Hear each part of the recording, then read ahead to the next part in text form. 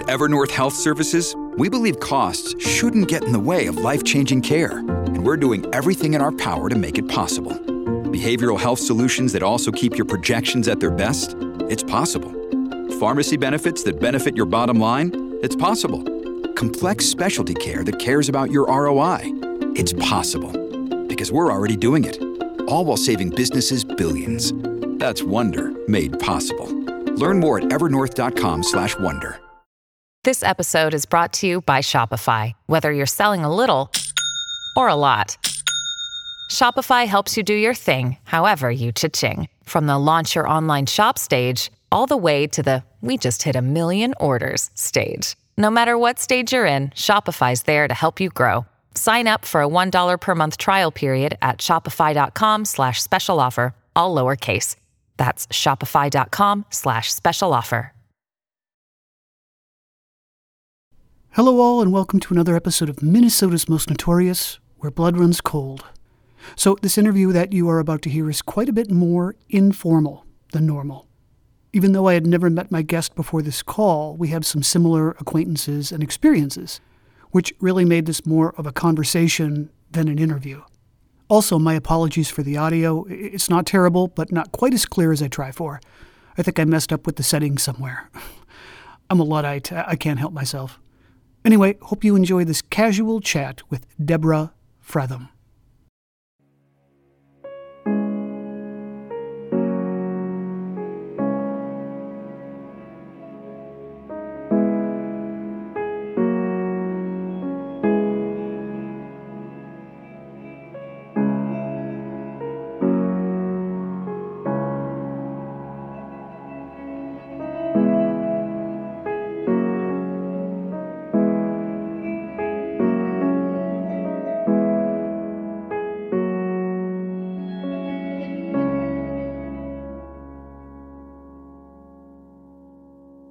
Wonderful. I have Deborah Frethem with me here. We have a lot to talk about. I'm so excited to talk to her finally.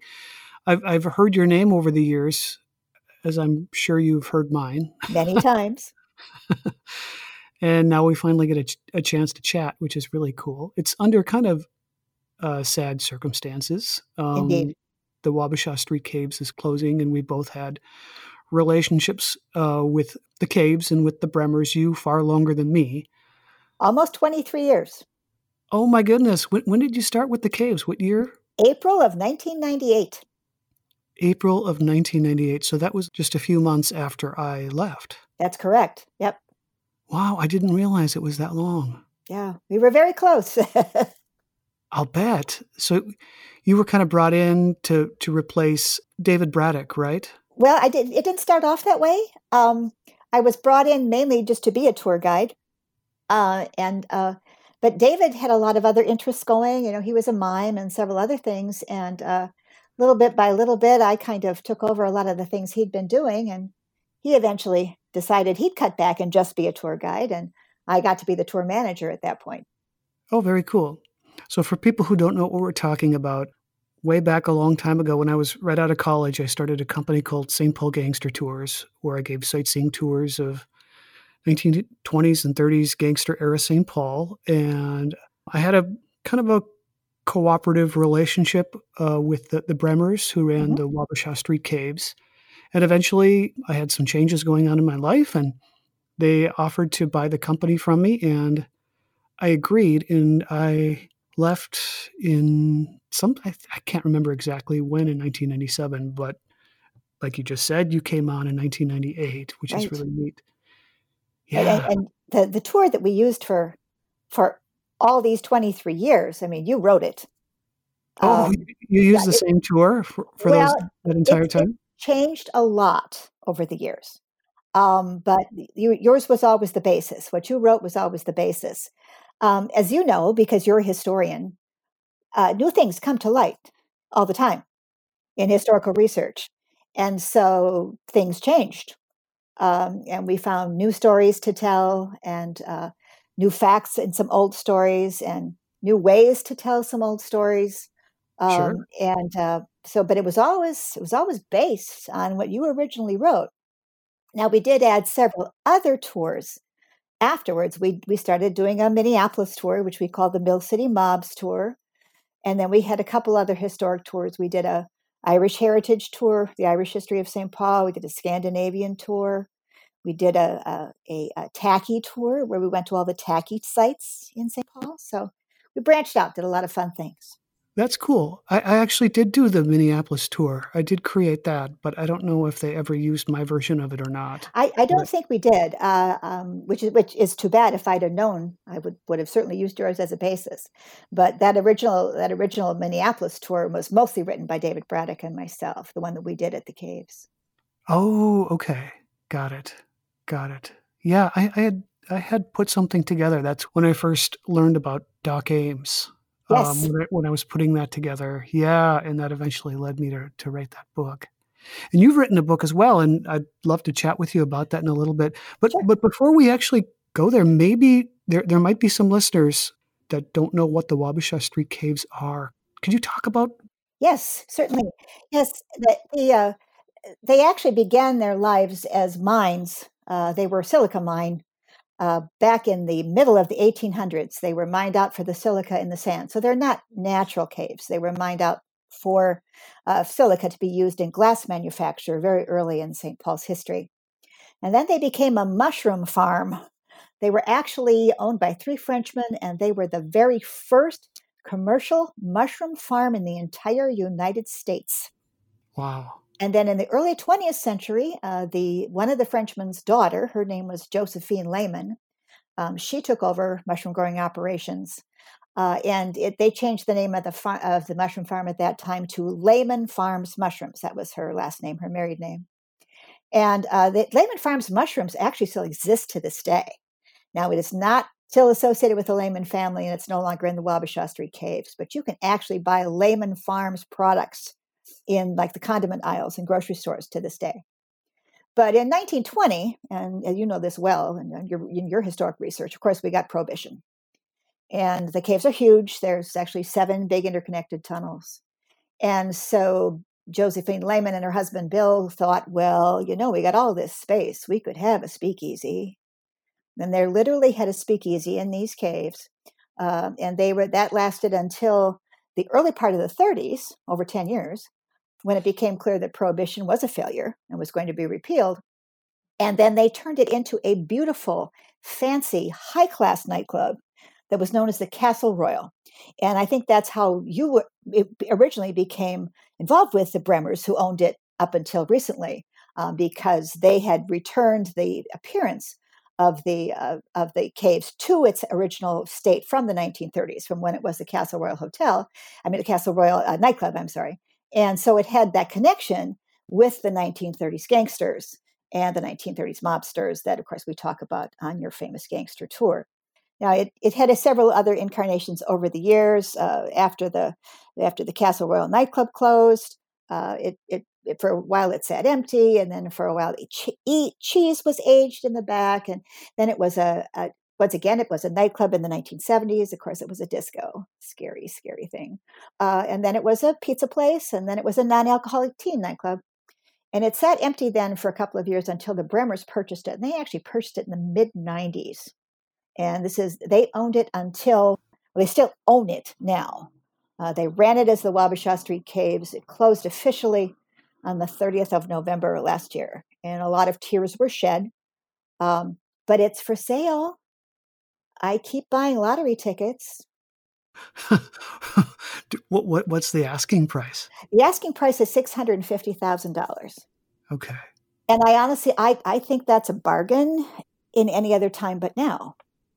But it's very hard to look at starting a new business, at a time like this. But the property alone, it's a huge property. And the sale would include the property itself, the contents of the nightclub, all the tables and chairs and refrigerators and bar things and all that sort of thing. And also the tour company, which, of course, originally they bought from you back in 1997. Yeah. Interesting. Yeah. When I first introduced myself to Donna, I remember they had just purchased it, and they had heard a little bit about some of the history, but they didn't really know too much about it. So they were just beginning, and so was I. seems like such a long time ago, you know? In a way, it seems like a long time ago. In a way, it seems like yesterday. That's true. Time is a funny thing. That's true. Yeah. When I was running the tour company, I was actually able to meet people who still had stories that were Yes. connected to some of the events, you know, the crimes that are covered on the tour. I actually met the Wabasha Street Caves. They would bring in tour groups from Wisconsin, from Illinois sometimes. Yes. And on one of those groups, they brought one in from Wisconsin, and on the tour was a gentleman whose father owned Little Bohemia. Oh, fabulous. And he first of all, he told me I looked just like Babyface Nelson. And I don't know whether that's a compliment or not. Well, Right. I can't remember. I mean, I'm looking. I think I haven't seen you in a long time. And I think when we did see each other originally back in 97 or 98, I think we barely, ships had passed in the night at the caves. But I think I can see a resemblance. Well, I'm far older than he was. When I portrayed him, I was younger than he was, and now I would never get away with it. Now I've got gray hair. But one of the nice things about the character I played on the gangster tour is I played Nina Clifford, and Nina Clifford was the high class madam in St. Paul from 1888 to 1929. If you can imagine, here is a woman who runs a business, an illegal business at that, successfully for over 50 years, but between 1888 and 1929. And she didn't die until a couple of weeks before her 78th birthday. So I could still be playing her for years yet. Yeah, for being in that kind of business, that's Yes. a long life. Yes, very much, very much.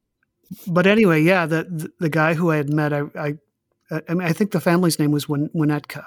That owned that sounds Little right. Bohemia. Yeah, I don't remember his first name, but he said that he remembered playing catch with Lester Gillis, Babyface Nelson, while they were hanging out there. And when Babyface Nelson would throw the ball, he would throw it at him to hurt his hand, and then he would laugh.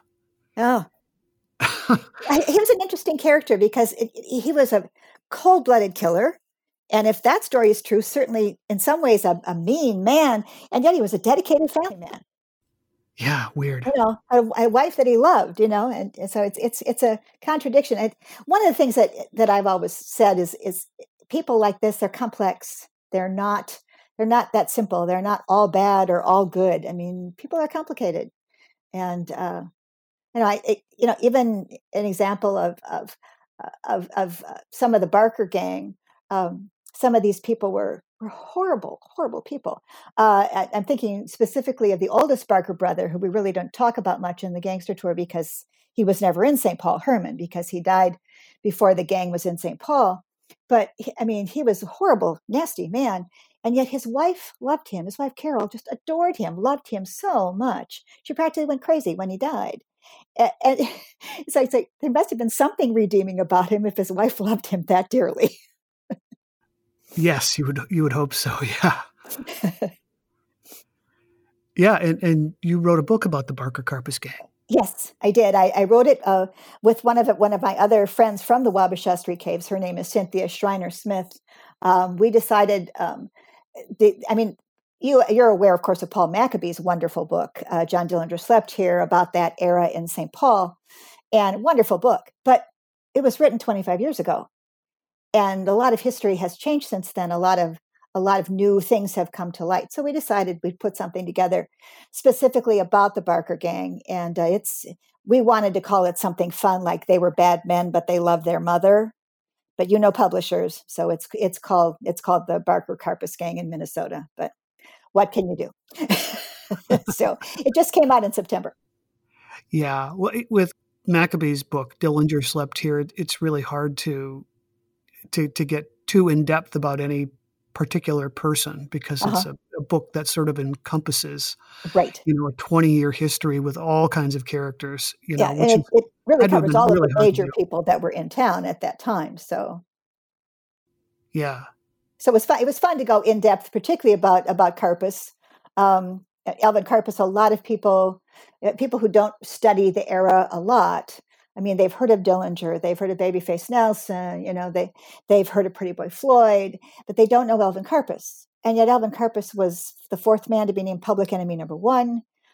He was certainly as bad a criminal as Dillinger, and certainly robbed more banks, stole more money than Dillinger did, killed more people than Dillinger did. But apparently he didn't have the press. See, and that's in part that's his own doing. It's one of the things we learned in researching him specifically is that he really wanted to fly under the radar. He didn't want the fame. He wanted to be kind of unknown and make the money, and he figured he was safer that way. And of course, he was one of the few who lived to tell the tale. Now, he lived it in prison, but he lived until he was in his 70s and had the chance to write about it. And he wrote a couple of books. He wrote a book of his own life of crime, the Alvin Karpus story, and then he wrote a book about his 25 years at Alcatraz called On the Rock. So he did live to write about it. Now, of course, one has to take what somebody like this writes with a grain of salt, because he certainly didn't want to make himself look any worse than he had to. And in fact, it's quite possible that he denied being involved in a couple of murders that he probably was very much involved in, but he just didn't want to get in trouble for them after he'd finally gotten out of prison after all those years. I assume you've seen those interviews on YouTube with him. I have. Yes, I have. And in fact, one of the things we got for the book, which was really, really a lucky find on our part, we got in touch with Robert Livesey, who is the man who was essentially Karpus's ghostwriter for On the Rock. Essentially, he wrote the book, but Alvin Karpus told him the stories, and Robert Livesey did the writing, and he currently lives in Canada. And he was kind enough to give us an extensive interview. And he said he told us things that nobody knew about Karpus, but Karpus had confided in him all those years later when they were writing On the Rock. So there are some new things in our book that have not been discussed before that we got from Robert Livesey. And this, you might find this really interesting. We also have a picture in our book that has never been published anywhere before. It was actually found by the St. Paul Police Department Historical Society researchers. And it's actually a picture of the interior of the Green Lantern Saloon. And there's never been a picture published of the interior of the Green Lantern Saloon before. And so it's wonderful to be able to find this picture and to be able to share it, because it's really, it's amazing to actually see the interior of this place. Just for anybody listening, the Green Lantern Saloon was one of the places that the gangsters used to go to kind of check in with the powers that be in St. Paul, and it was run first by a man by the name of Dapper Danny Hogan, and after that by a man by the name of Harry Sawyer. And it's on our gangster tour. So Eric knew all about it because he wrote about it on our gangster tour. Yeah, it's a great photograph. I actually was had to have been maybe 2 years now. I was given a tour of the St. Paul Police Department, their museum. Jeff Newberger, yes, heads that up, and he pulled me into a room and he's like, "Take a look at this picture. I think that this is the Green Lantern Saloon." And I took a look at the photographs and my jaw dropped. I mean, it's so interesting because you build up these pictures in your mind, about what it looked like, Exactly. Paul gives a good description in his book, and Jeff was like, "I wonder how I can get this verified." And so I actually introduced him to Paul Maccabee, and Maccabee went over and said, "Yeah, I think that looks like the Green Lantern Saloon too." That's the place. Yeah, exactly. They're great photographs. Yeah. And that's one of the things that is really so sad about the Wabasha Street Caves closing as well, to get back to that for a second, is because that had been restored to its 1930s appearance. And people could go there and actually see what it looked like in the 1930s. And on Thursday nights, they had real big bands playing authentic 1930s swing music. and people would come and dress up in 1930s dresses and suits, and everybody would just have this grand time. They see this wonderful music and the atmosphere. And I really so sorry to see that end. And so I just keep hoping someone will buy it and keep it going. I really do. And I know that the Bremers, I know that they're hoping they can sell it to someone who will try and honor its legacy. But they're not young people anymore, and it's not that the business wasn't profitable. They just decided that it was time to retire, and I think Steve wanted to retire more than Donna. I think Donna would probably have stayed and run the business forever, and because she just loved it, and but Steve wanted to be able to relax a little bit more, and so they're letting it go because they're retiring. And I think if somebody could come along and make it work, I think it could still be a really great business and a great asset to the city of St. Paul, and a wonderful place for people to come and still get that little bit of flavor of the old 1930s era. Absolutely, yeah. I remember when I met them for the first time, they told me that they had bought the caves basically to store their construction equipment. That's right. And That's exactly it was a surprise to them to learn about that history too. They did not go into this when they purchased the caves. It was not with the intention to renovate it and restore it to right. the way it looked in the 1930s. So it was kind of an added bonus. Yeah, and it became a labor of love for them. I mean, swing night became such a labor of love for them too. As Steve, who is basically, he's a construction guy, but he always loved to bartend on Thursday nights, and when the swing night was going on, he would be there and listening to the music, and he'd tend bar those few nights, and it was just very, very special. And the last few years, they weren't making any money on swing night because they weren't charging enough to make money. They were charging enough to pay the band. But the whole idea was they just wanted to keep it going and wanted it to be there. And as I said, particularly swing night was a labor of love on their part. And it's a big, big part of St. Paul history that's going to be missed if someone doesn't come along who's going to honor that history. I don't happen to be in St. Paul right now, but I have a feeling if I had to drive by there, I'd be crying every time I had to drive by. Right. I remember someone telling me that the swing nights were a lot of fun, but the reason they had to charge admission is a lot of the dancers, they came to dance. They didn't necessarily come to drink, right? Right. Exactly. The bar never made any money at all. It was mostly water. They ended up putting water pitchers out so people could help themselves to water. Of course, they couldn't do that during COVID. They had to serve it. But they just because the bar made almost nothing on swing night. People did not come to drink. They came to dance, and it was and listen to the music. I'm not much of a dancer myself, but I love to go there just listen to the music. And but I found that there were always young people who really knew how to swing dance. And every once in a while, one of those young men would ask me to dance, and I'd say, I don't really dance. And they'd say, no, come ahead and dance. And I'd find that if I've got somebody who really knows what they're doing, if you've got a good lead, you can really dance. Yeah.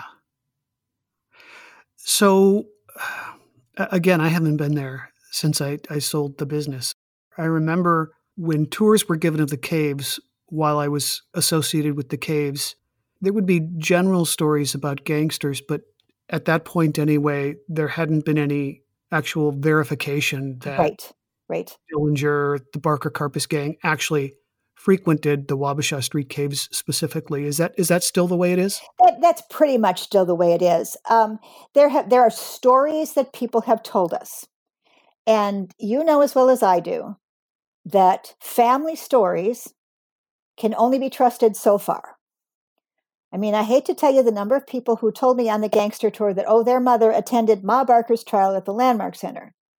Ma Barker never had a trial anywhere at any time, so it's impossible for anyone to have attended Ma Barker's trial at the Landmark Center. So you get, some of them you have to take with a grain of salt. However, we do have someone who told us specifically that her grandmother was there and did dance with Dillinger. We had someone tell us that specifically. So again, family story. You believe it or not, as you please, but we were told that. And then I don't know if you remember, but in Paul's book, there's a relatively brief mention of a gal by the name of Edna Murray, the Kissing Bandit. And she was one of the hanger-oners of the Barker gang. She actually was one of the people who lived a long, long time. And my co-author on the book, Cynthia, over the years on the gangster tour, she has been playing Edna Murray, the Kissing Bandit. And probably about 10 years ago, we got a letter at the Wabasha Street Caves addressed to Edna Murray, the Kissing Bandit. And we opened up the letter, and it was from, her name is Pam Tibbett, and she is actually the granddaughter of Edna Murray. Seriously. And she had heard from someone else who had been on this tour that we were doing Edna Murray, the Kissing Bandit. And we have actually had a chance to talk to her several times. She has actually been to Minnesota a couple of times and been on the tour. And she told us specifically that her grandmother talked about the Barker gang hanging out at the caves.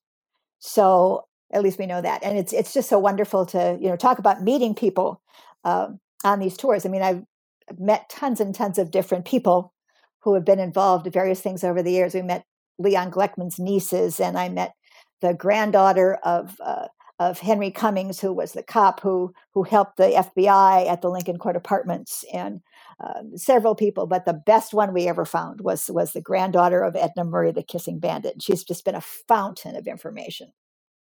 That's great. What was Edna Murray's story? What was she most known for? Well, the legend is, and this is the way Paul described it in his book, that she would hitchhike, and they try to stop a truck that might be carrying bootleg whiskey or something, and then she would start kissing the driver while the gang emptied out the contents of the back of the truck. However, Pam said that wasn't true. However, that there was one instance where she and Volney Davis, who was part of the Barker gang, had robbed a minister, and he was very incensed that they would rob a minister, and she offered to compensate him by giving him a big kiss. And he said no, he'd pass on her big kiss. But she turned state's evidence against the Barker gang. She participated in the trials of Doc Barker and Volney Davis at the Landmark Center in St. Paul, and did some prison time herself, but not a lot, and actually ended up marrying 6 more times, and finally lived out the rest of her life in California, living an honest life with a succession of husbands. Well, that makes life more interesting, doesn't it? Having it does. It's very easy, and again, as a historian, I'm sure you know this. It's often easy to track what happened to the men because their names don't change, and they were more involved directly in things. The women, it's harder to find what happened to them because, like in the case of Edna Murray, she married and remarried and remarried, and she changed her name, and so it's very, very hard to find. Some of these women. And I've been trying to track down, I would love to find out for sure what happened to Dolores Delaney, the mother of Alvin Karpus's son. And it's really just impossible to find out what happened to her. I'm not giving up. I'm going to find her yet. The men are easier to find what happened to them, but the ladies are, because they keep changing their names. It's tough. And now let's pause for a quick word from our sponsor. Mom deserves the best, and there's no better place to shop for Mother's Day than Whole Foods Market. They're your destination for unbeatable savings, from premium gifts to show-stopping flowers and irresistible desserts. Start by saving 33% with Prime on all body care and candles. Then get a 15-stem bunch of tulips for just $9.99 each with Prime. Round out Mom's menu with festive rosé, irresistible berry chantilly cake, and more special treats. Come celebrate Mother's Day at Whole Foods Market. The longest field goal ever attempted is 76 yards. The longest field goal ever missed? Also 76 yards. Why bring this up? Because knowing your limits matters, both when you're kicking a field goal and when you gamble. Betting more than you're comfortable with is like trying a 70-yard field goal. It probably won't go well. So set a limit when you gamble and stick to it. Want more helpful tips like this? Go to keepitfunohio.com for games, quizzes, and lots of ways to keep your gambling from getting out of hand. Why is it that with sparkling water, I'm always playing guessing games with what flavor I'm drinking? Is it citrus? Is it aluminum can flavored? Not sure. Sparkling ice, though, they really mean flavor. Like in-your-face flavor. Orange mango, black raspberry. Don't even get me started on the strawberry lemonade. Kiwi Strawberry slid right into my taste buds DMs last night and let them know who's boss. No subtleties there, and no sugar either. But it does have vitamins and antioxidants. Find sparkling ice at a major grocery store or club retailer near you. Sparkling ice. Anything but subtle. With Kizik hands-free shoes, motion sounds something like this. Kizik helps you experience the magic of motion. With over 200 patents and easy-on, easy-off technology, you'll never have to touch your shoes again. There are hundreds of styles and colors, plus a squish like nothing you've ever felt. For a limited time, get a free pair of socks with your first order at kizik.com/socks. And we're back again. You know who I did get to meet at the caves on one of these group tours was Edward Bremer's daughter. Yes. Cool. That Betty. was pretty neat. Yes. Yeah, she has passed on. She's a wonderful woman. And I was when I talked about the two kidnappings we talked about on the gangster tour, I tend to tell the Ham kidnapping, try to be a little funny, I don't mean to make light of it, but you can tell it with a little humor. But the Bremer kidnapping was so much more serious. The damage done to Edward Bremer's psyche and physically at the time he was kidnapped was really far, far worse than what happened to William Ham. I did actually have, I had William Ham's great-grandson on one of my tours a couple of years ago. And he was getting on the bus, and I'm handing out the receipts, with everybody's name on them. And his name was Robert Ham, Hamm. So I asked him if he was related to William Ham. He said, "Oh, no." So, but when I get to Sweet Hollow Park, where we tell the story of William Ham's kidnapping, I usually have somebody play Mr. Ham, and I have somebody else play Charlie Fitzgerald, who was the man who kind of guided Mr. Ham into the car, shook his hand and guided him into the car when he was being kidnapped. And I have two guys kind of play the role. And of course, this guy's name was really Ham. So of course I had him play Mr. Ham. And when we got back to the caves, he was getting off the bus and he turned to me and he said, "I didn't want to make you nervous, but I am William Ham's grandson. And you got everything right. And I really appreciate it." And then he tipped me $100 bill. Wow. That was the biggest tip I ever got. Well, I mean, he is, I would say he's heir to the Ham's Brewery, but there isn't a Ham's Brewery It's anymore. not a Ham's Brewery anymore. Yeah. Sadly. The building is being used at this point. I don't know if that was happening when you left the Twin Cities, but it's being used. There are some things going on inside it. There's a company called Flat Earth Brewing in there. There's craft brewery. And a couple other things going on. I've been there many times. Yeah, it's a great place. Yeah, I'm in St. Paul all the time. So yes, yeah. So I want to ask you about the infamous bullet holes in the mantle of the fireplace. Would you tell my listeners about those bullet holes? Well, the story of those bullet holes has sort of evolved over the years.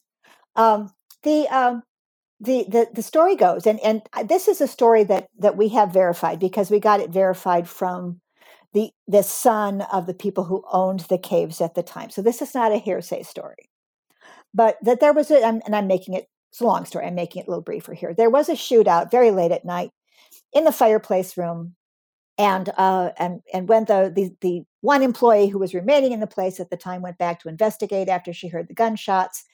She saw dead bodies on the floor, blood all over, but no shooter. And so she called the police. But of course, as you know very well, Eric, the police were in cahoots with the gangsters at that time. They took their sweet time arriving. By the time they got there, when they went back in the back, everything had been cleaned up.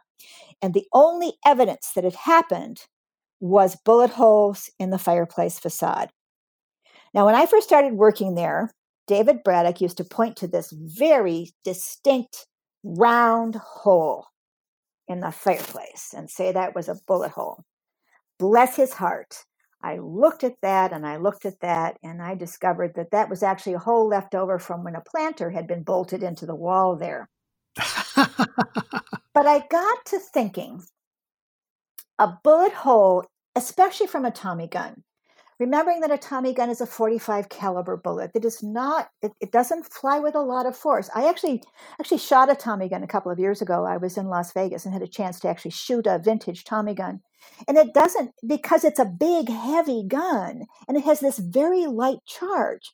And a bullet striking a fireplace facade and that's concrete and stone, is not going to make a nice little round hole. And there were a couple of places where there were big bunches of chips. And we always said that's what it was, because a bunch of bullets from the burst of a Tommy gun, that brrr of a Tommy gun, a bunch of bullets hitting the same place. And I learned that if you take an LED flashlight and you shine it sideways across a stone, I actually learned this by investigating cemeteries. If you shine it sideways, an LED across a stone, the words on a tombstone will leap right out at you. So about 5 years ago, I started shining an LED flashlight sideways across that fireplace facade. And there is bullet damage all over the front of that facade. It's chips all over the place. And to me, that's much more interesting than one little round hole that turned out to just be a bolt from a planter anyway. But it's quite clear when you look at the fireplace that is damage. I mean, this is concrete. This is not, little chips are not made by somebody walking by and kicking it. This is something would take the force of a bullet to make these chips, and it's all over that fireplace facade. Wow, interesting. Let me ask you this: all of your years now as a tour guide for St. Paul Gangster Tours, do you have like a story that's like especially memorable to you? Something that happened to you that you'll never forget? May I share a ghost story with you? Would that be all right? Please, yes. Yes. Well, as I'm sure you're aware, the caves do have a reputation of being haunted. And many people believe that it's the ghosts of those men who were shot in that shootout.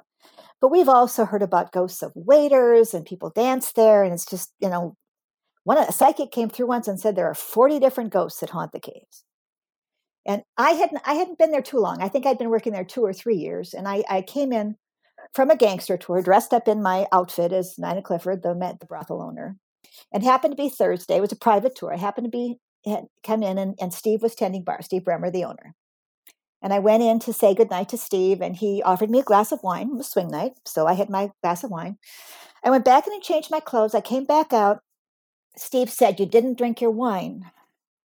I said, "Yes, I did." And he said, no, go back where you were sitting. And I went back, and there was my wine glass, and it was full of wine again.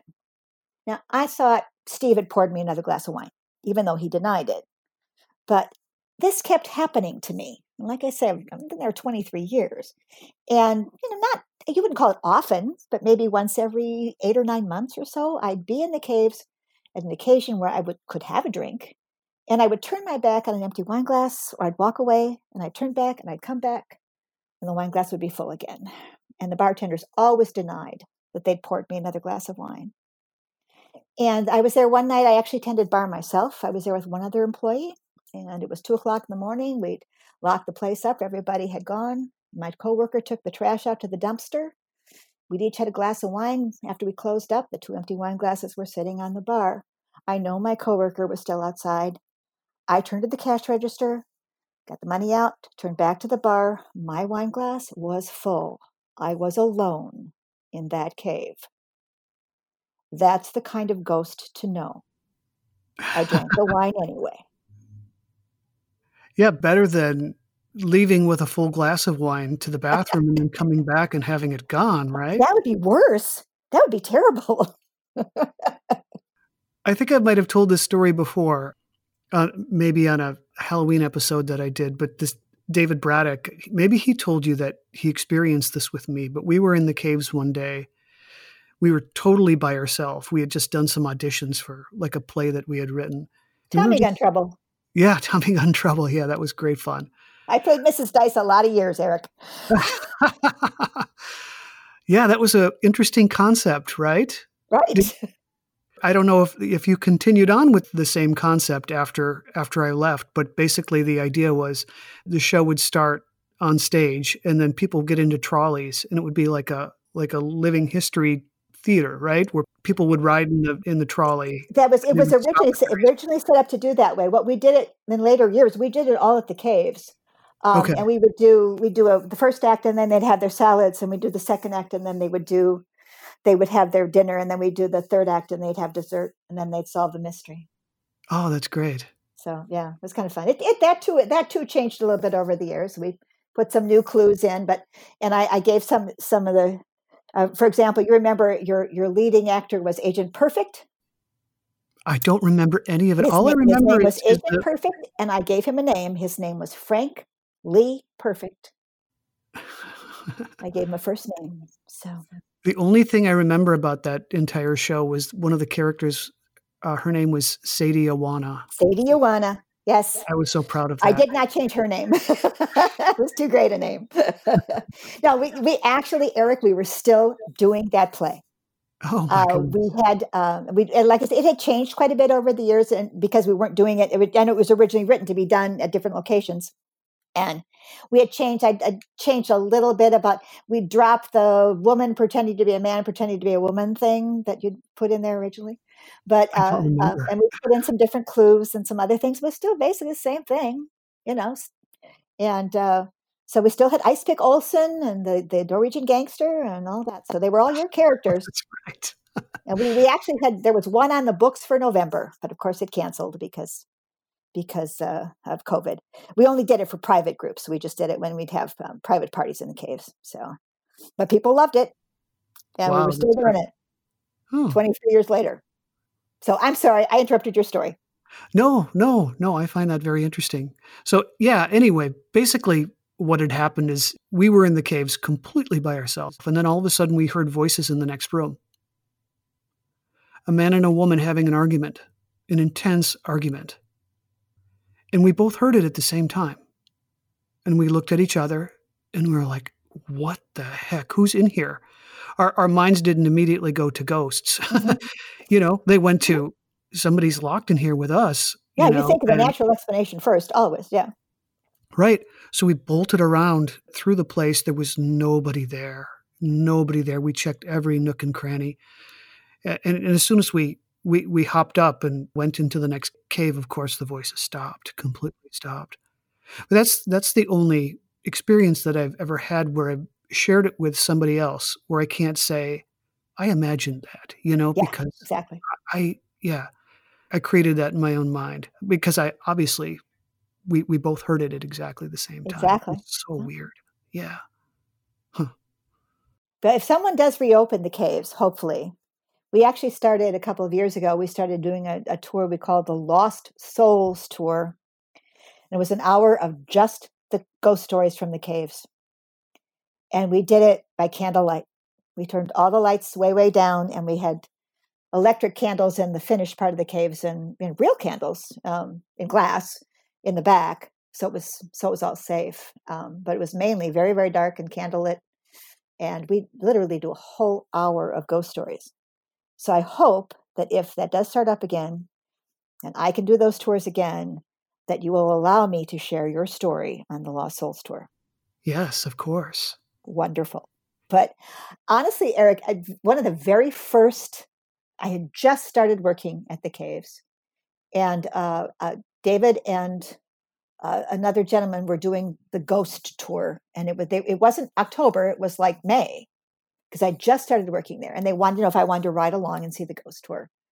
So I rode along, and after it was over, of course, David had a key, so we're going in, we're sitting at the bar, and we're having a few drinks, sitting at the bar and talking, just the three of us, in this vast, dark space. And, it got to be 2:00 in the morning, and I couldn't stay. I couldn't do it anymore. I said, you know what, guys, I'm going home. There's just something here, and I'm not comfortable. But the funny thing is, over the years,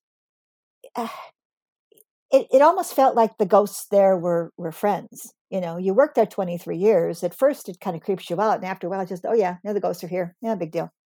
It's just part of the atmosphere of the place. Yeah. If there's ever a place that's haunted, it's the caves. Yes, definitely. We actually managed to do some ghost tours this October. We did the ghostly bus tour, but because of COVID, there were no parties in the cave, so we actually did a half an hour in the cave, in the back part, and told a couple of ghost stories back there, and we did the half an hour of the bus tours, and we had a wonderful time on that this year, and it was a nice way to say goodbye, because that was, and I did get one last gangster tour in October as well. I was able to say okay, because of course. And when everything closed down for COVID in the spring, none of us knew that was our last tour. When we did it, when we do our last tours that we did in March, we didn't know those were going to be our last tours. And so it was nice to be able to, hey, I got one more in. I got to do one more gangster tour. Yeah. So I actually did two. I did one in September and one in October. Got to say goodbye. Oh, and nice. I have to tell you, all of us who do these tours are grateful to you for getting them started, because they've just become such a huge part of our lives. And tour guides never leave. I was there 23 years. My friend Cynthia, co-author of the book, she was there 22. There's a guy playing Babyface Nelson who, like you, is far too old to be Babyface Nelson now, who's been there like 17 years. There's a guy playing Dillinger who's been there 14 years. Then there's our new girl. She plays Babe Delaney. She's only been there 10 years. We just love this. That's the new girl, huh? That's the new girl, yeah. And we just love it so much. And it's such a sad thing to say goodbye to it. And I know, because I did ask Donna about speaking to you, and she said, I can't. I'll cry. So, and Donna's a little shy. Nice. Donna's shy. She would prefer to have us characters do the talking for her. Not a problem. Yeah. Did you ever have like a really weird experience giving a tour? Something really strange or out of the ordinary happened that upset the route a little bit? Anything like that? Not on the gangster tour. I had a couple of ghost tours where I literally had to say, no, you're too drunk. You're getting off this bus right now.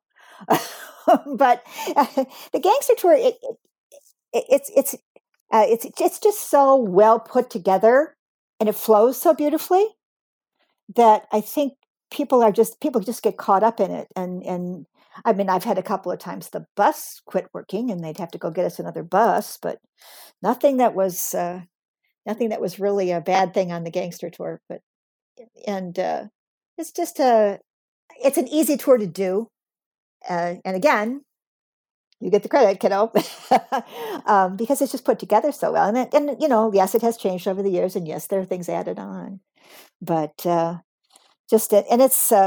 we did have a real interesting experience once on the ghost tour. It wasn't me; it was actually Cynthia, who plays Edna Mary the Kissing Bandit. She's Nurse Hatchet on the ghost tours.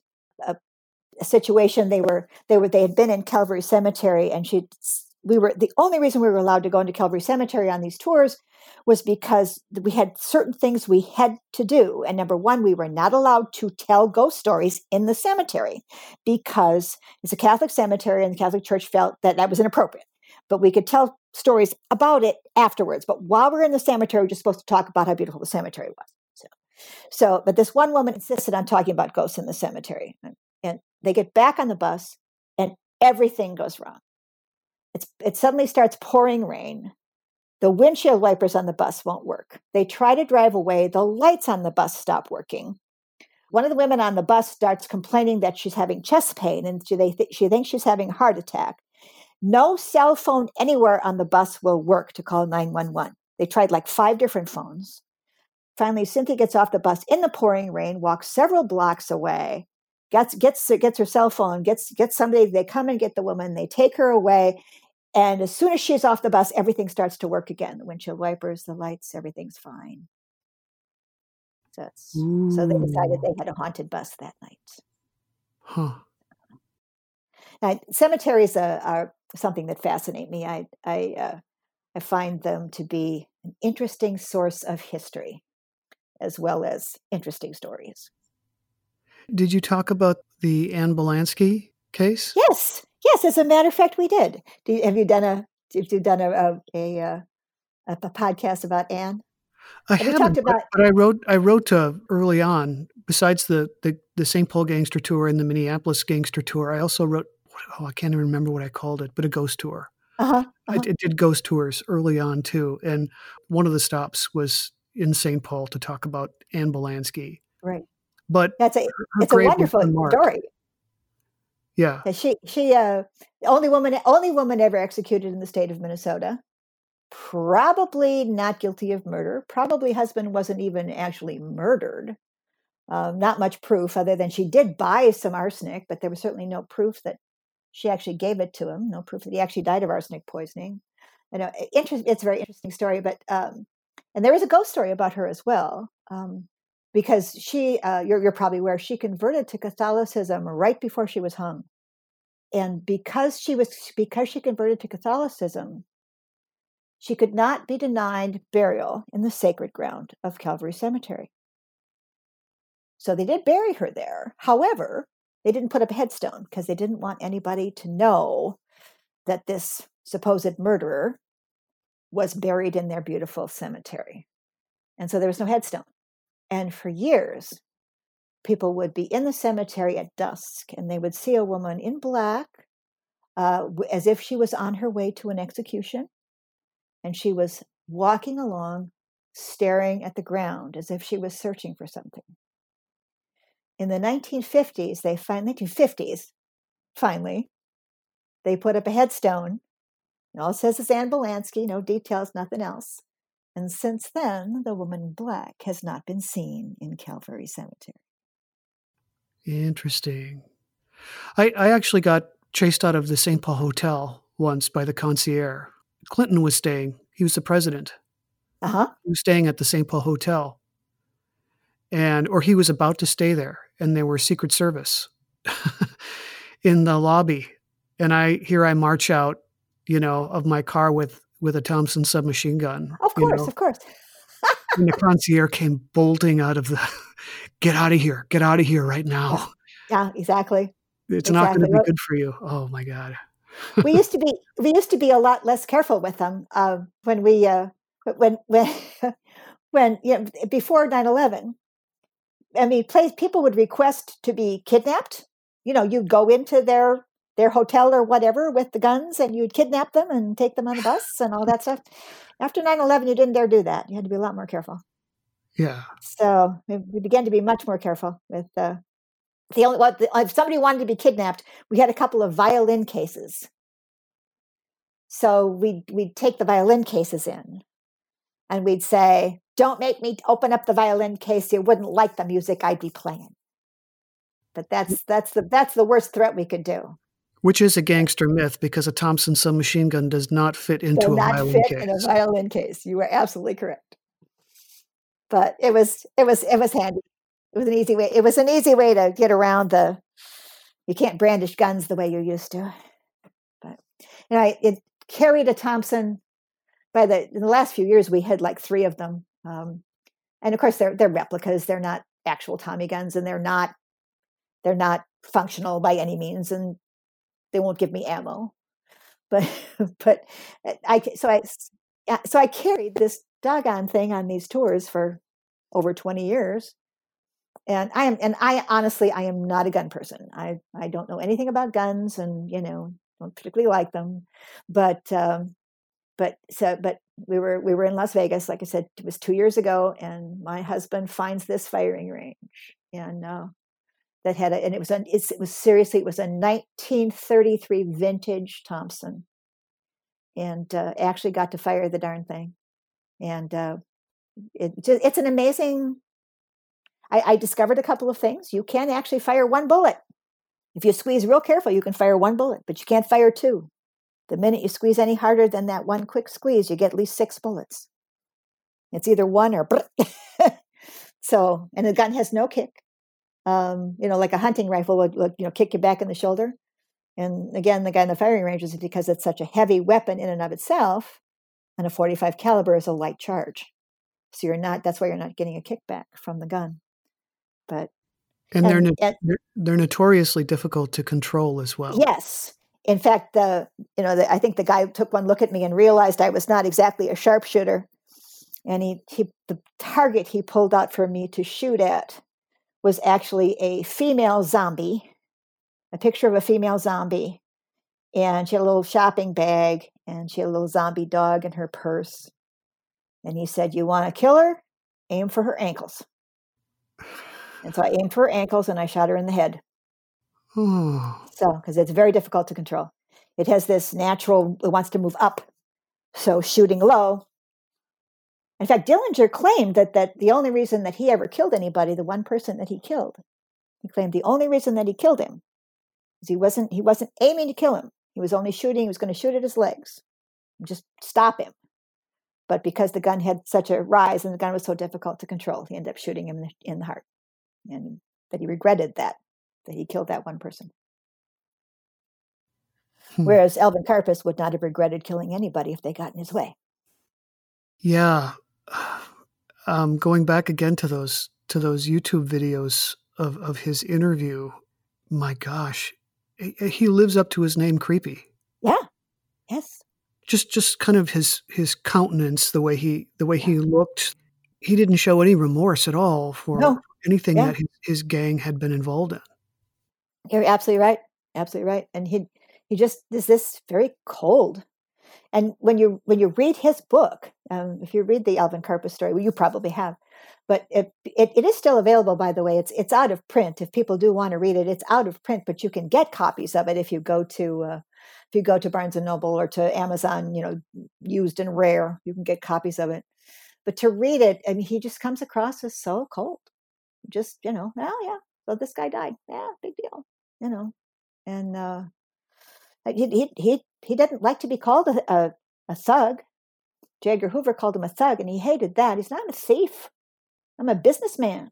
I rob banks for a living, and I'm good at it. Don't get in my way, and I won't kill you. Get in my way, that's your problem. Right. Well, this has been so much fun talking to you about this. So tell us the name of your book again. The book is called The Karpis Barker Gang in Minnesota.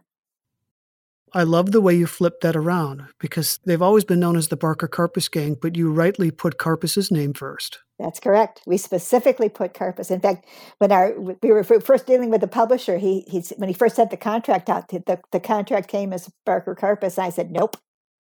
Other way around. It is the Karpis Barker Gang in Minnesota. So, because he was the brains behind the gang. He was the brains, for sure. I mean, Doc was not bright. Freddie wasn't stupid, but Freddie was kind of a hothead. But the real brains was Karpis, and Doc was not bright at all. In fact, he had a reputation of being, quite dumb. But I don't think he was as stupid as his reputation. In fact, I talk about that a little bit in the book. But he wasn't quite as stupid as people wanted to make him out to be. But and Freddie wasn't stupid. Freddie was bright. But the real brains, the real organizer, real planner was definitely Alvin Karpis.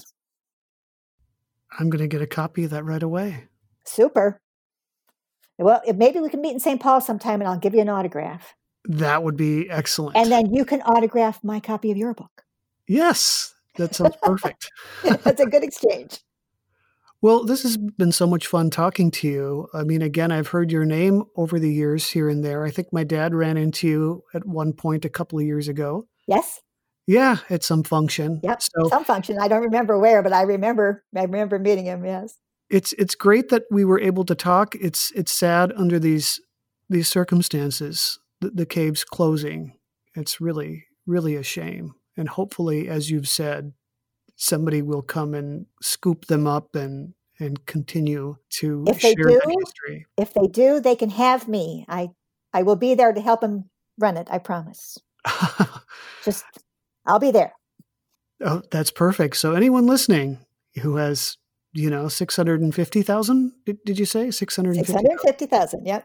Yep, that's burning a hole in their pocket, and they want to own a piece of St. Paul history.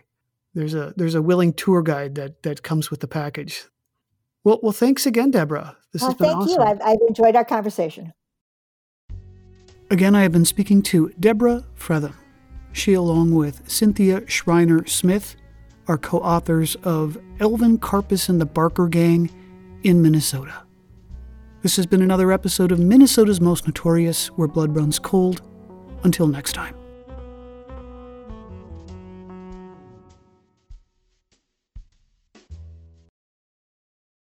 As a longtime foreign correspondent, I've worked in lots of places, but nowhere as important to the world as China. I'm Jane Perlez, former Beijing bureau chief for the New York Times. Join me on my new podcast, Face Off, U.S. versus China, where I'll take you behind the scenes in the tumultuous U.S.-China relationship. Find Face Off wherever you get your podcasts.